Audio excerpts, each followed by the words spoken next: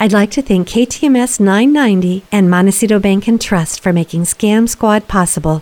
I'm Patty Teal. And I'm Deputy District Attorney Vicki Johnson. Scam Squad is up next. Sound off. 1, 2. Sound off. 3, 4. 1, 2, 3, 4. Scam Squad.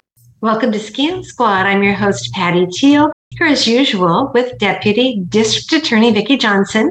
And we're so lucky and fortunate to have a partner with us from Montecito Bank and Trust today. Vicki, as usual, I'll let you make the introductions. We're happy to have with us today Doris Roof, Senior Fraud Specialist from Montecito Bank and Trust. Welcome, Doris. You always have such valuable information to share with us. So what have you got for us today? I have something that a lot of people probably aren't thinking about at this time of the year. We're going to talk about tax refund scams. We haven't had any reported really at Montecito Bank and Trust here, but we did get an alert or a message from one of our vendors that we work with, and they just stated that the tax refund scams are going on, especially in California, because we have an extension on our tax return filing sometime in October. So I believe it was like October 6th or something like that. But basically what they're saying, tax refund scams have become one of the most popular types of fraud in the U.S., with over $5.7 billion in reported fraud to the IRS on 2022. Wow. That was last year. That was very recent. The scams occur throughout the year, not just during the tax season, and involve fraudsters stealing personal information and filing fraudulent tax returns, and then stealing the money from their victims, moving the money. So if you've been compromised in some way with your Social Security number or something like that, it's going to be real easy for them to go ahead and start filing fraudulent tax returns. So one of the suggestions we always have here at the bank, file early. Even though you've got that opportunity to wait until October, you file early, because if you don't file, someone else may file for you, and they're going to get that refund. I don't want to say it's not easy not to work with the IRS. It just takes longer. So if you're expecting money and you've been compromised, then it just takes a while. They're pretending to be the IRS, and they're either going to do the phone call or they're going to send you a letter. And the phone call, they're usually very threatening, like, oh my goodness, did you know you filed your taxes wrong? Or did you know you owe us $15,000, and if you don't pay, the amount is going to be double, whatever. However they threaten you, but it's a very urgency, trying to make you feel like you have to do something right then and there for them. And what they want is for you to go ahead and disclose your information so that they can then go ahead and take that information and start filing. So it's that sense of urgency that you owe taxes to them, and they will demand that the victim pay immediately. And then, of course, the letters, they want you to go ahead and call a number that is fictitious. It is not the IRS. So you always want to go out online, look for that number yourself, or call your accountant. They're the ones doing your taxes in the past or something. Call them first, too, or make sure you're not calling the number from the letter. Yeah. And especially with AI right now, I mentioned this in my seminar the other day. One of the things we've always looked for were grammar errors in the letters, because you'd find like one or two usually. And now with AI is going to make those letters perfect and beautiful. So they'll be able to develop these letters that we won't be able to catch some of those little telltale signs that we used to be able to in the past. And one of the things they mention here is the IRS will never threaten consumers to make payments. And from what I understand, they just came out, they're not going to go knocking on doors either anymore. So it's just kind of out there. But if a consumer notices a tax return was filed in their name or receives notification that someone owes them taxes, the victim should contact the IRS immediately. And once again, contact them from you looking up that information, that phone number, that website. And the IRS has published instructions for taxpayers to forward potential phishing emails or text messages on their website. So they do want that information. That's good to know. It sounds like the scam that you mentioned where they call you up and threaten you. It sounds like you can get scammed in two different ways. One, if you're frightened enough and you believe it really is them, you send the IRS, you send them a check. But in the meanwhile, you've also given them all your personal information, I'm sure under the pretense that, well, we have to make sure this is really you that we're talking to. We have to verify your identity. And so you spill all your personal information. Then they go and file taxes ahead of you. So if you're entitled to a refund, they can take it. I mean, you're doubly scammed. I mean, that just doesn't seem right. This happened to us. Somebody stole our identity somehow and filed taxes in our name. Fortunately, the IRS caught it right away. Also, fortunately, we weren't owed a refund. We owed taxes. So we would have been thrilled if those scammers had paid our taxes. I think they lost interest after they realized, these are the wrong folks. But no, you do have to be very careful. And you're right. With AI, not only do the scammers impersonate the logo, and so the letter looks like it comes from the IRS, now they have the lingo down. So I have to ask you, Vicki, when the IRS contacted you, was it by a letter in the mail or did they call you? How did they get in touch with you? I can't remember. This was several years ago. I think they sent a letter. I don't remember getting a phone call, but they basically said, no harm, no foul. We caught this early, so we disregarded the filing. You don't have to do anything. Music to my ears, let me tell you. My stepdad, he had received a call saying, you did your taxes incorrectly. They're completely wrong. You better pay up because otherwise you're going to get fined. And he called me up and said, I can't believe we did these taxes because we had helped him with the taxes. What did we do wrong? And I said, first of all, I hope you hung up and didn't give them any of your information because that was a scam. And it was. The IRS taxes were fine and everything, so it was not. But he received a phone call, and very threatening one. And I'm glad you brought up, Vicki, about how they want your personal information and how to pay. They will ask you to pay by gift card, by sending cash, or go ahead and now with peer-to-peer transactions, they'll ask, send it to Jane Doe, or Sam Smith, an individual name. Which, when you think about it, it would never, ever be payable to an individual name and never, ever a gift card to the IRS. And now it's go to a Bitcoin machine, put in $1,000 in cash and have it put in their Bitcoin wallet. They're asking lots of different ways of payment. Amen.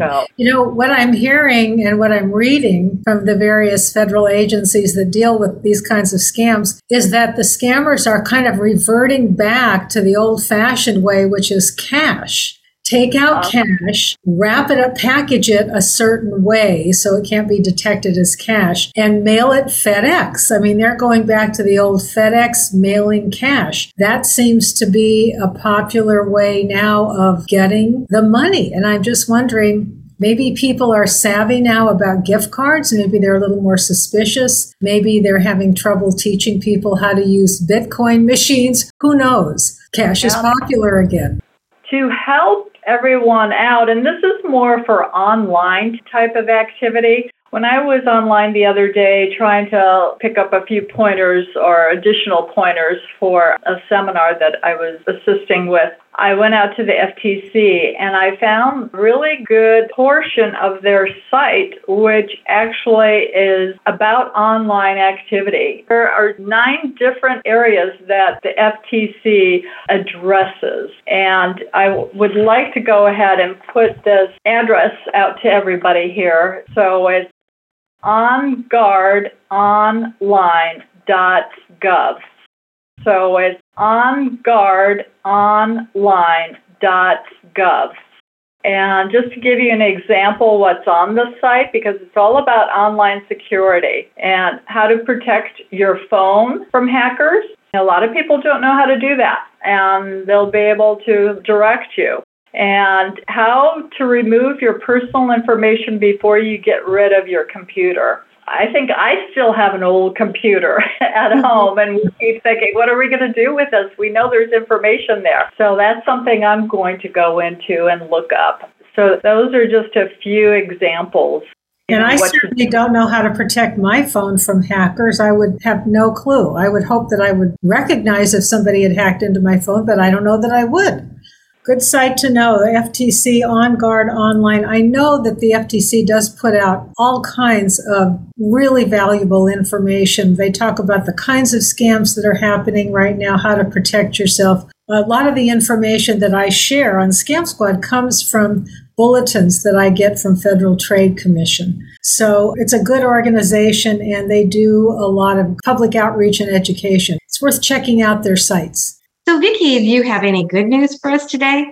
I do have some good news, Patty, but before we talk about the good news, I'd like to share a bulletin that I get from the Federal Trade Commission, since we were just talking about the kind of valuable information that they put out. And this is just a reminder, Patty, this is something that we have talked about before, and this is just a warning. The caption is Scammers and Customer Service, another imposter scam. And as I said, we've talked about it before, but good to talk about it again. So if you want to contact a company's customer service department, obviously you can do a quick search online and find what looks like the phone number. So for example, for me, it seems like I'm always calling Cox because there's something wrong with my TV. And so if I do a Google search, I will come up with a number for Cox customer service. But unfortunately, it may not be the right number because some scammers are creating fake customer service information for popular companies, and they're paying for it to show up in your search results in the top results. And of course, if you contact that number, whoever answers the phone will offer to resolve your problem, but you have to wire money or send them gift cards. So right there, you know you're dealing with a scammer. So here's the suggestions from Federal Trade Commission. Check the product packaging. Let's say you're trying to return a product. The packaging, the manual, or other print material for the product is a good source of real customer service information. And the other suggestion is visit the company's official website for contact information. Now, I wouldn't have known how to find the official website, but it says type the company's website address directly into your browser. And then when you get their website, you can look for customer service. And it might be a phone number, it might be an email, but you will get the official site and not some scammer. And then, of course, the last thing to know is, which we know, never wire money, send gift cards, or give your account password in exchange for customer service help. And we know that no legitimate company will ever ask you to send gift cards or wire money. So again, just a reminder, there are certain organizations where you're constantly calling customer service and trying to get help. And you know where it's been happening a lot too is when flights have been canceled. And so people are in a hurry. They don't want to wait in the long line that forms almost immediately. So they go to their phone and they get a phony American Airlines customer service or whichever airline it is. And of course, they want a fee to change your flight, and it just all becomes a big fiasco. Yep, you have to be careful out there, as always. Right. So here's some good news. And Doris, this involves a bank. This was a woman who was sentenced to 30 months in prison. This happened in Washington State. This was a woman who was sentenced to 30 months in prison for bank fraud and identity theft. Apparently, what she did was purchase victims' identifying information, just what we've been talking about, only she used the dark web and other sources to get the information, and then she used their information to open bank accounts in their name and also to take over their existing accounts. So she did this by creating identifying documents like a driver's license in the victim's name, but with her photograph on the ID. She would then change the mailing addresses for the accounts that she created or took over so that all of the mail went to her. And of course, this was to hide the fraud from the victims for a while. And she would deposit the victims' checks into her personal account. She defrauded victims of at least $472,000. And when law enforcement executed a search warrant on her home, they discovered a little notebook that she had with personal information on 316 victims. Oh, my goodness. So she was a busy, busy person. This sounded like a full-time job for her. And the point that was made in this article from the Federal Trade Commission is that the victims not only lose money, but they lose their faith in the security of the system. They lose their faith in whether the banks are going to protect their identity or protect them. And so these crimes have emotional consequences as well as financial consequences. So that was my good news for today. Very good news. And Vicki, would you share the fraud hotline number? And if anyone would like to tell their story on Scam Squad or just talk to Vicki for some advice, I know she's always willing to do that. Absolutely. Area code 805-568-2442. And again, 805-568-2442. And I just want to remind people that if they're watching on YouTube to subscribe so they don't miss any of these important warnings, or the same thing if you're listening on a podcast, please subscribe. And thank you so much, everybody. Have a great week. Bye. Thank you. Thank you, Doris. Bye-bye.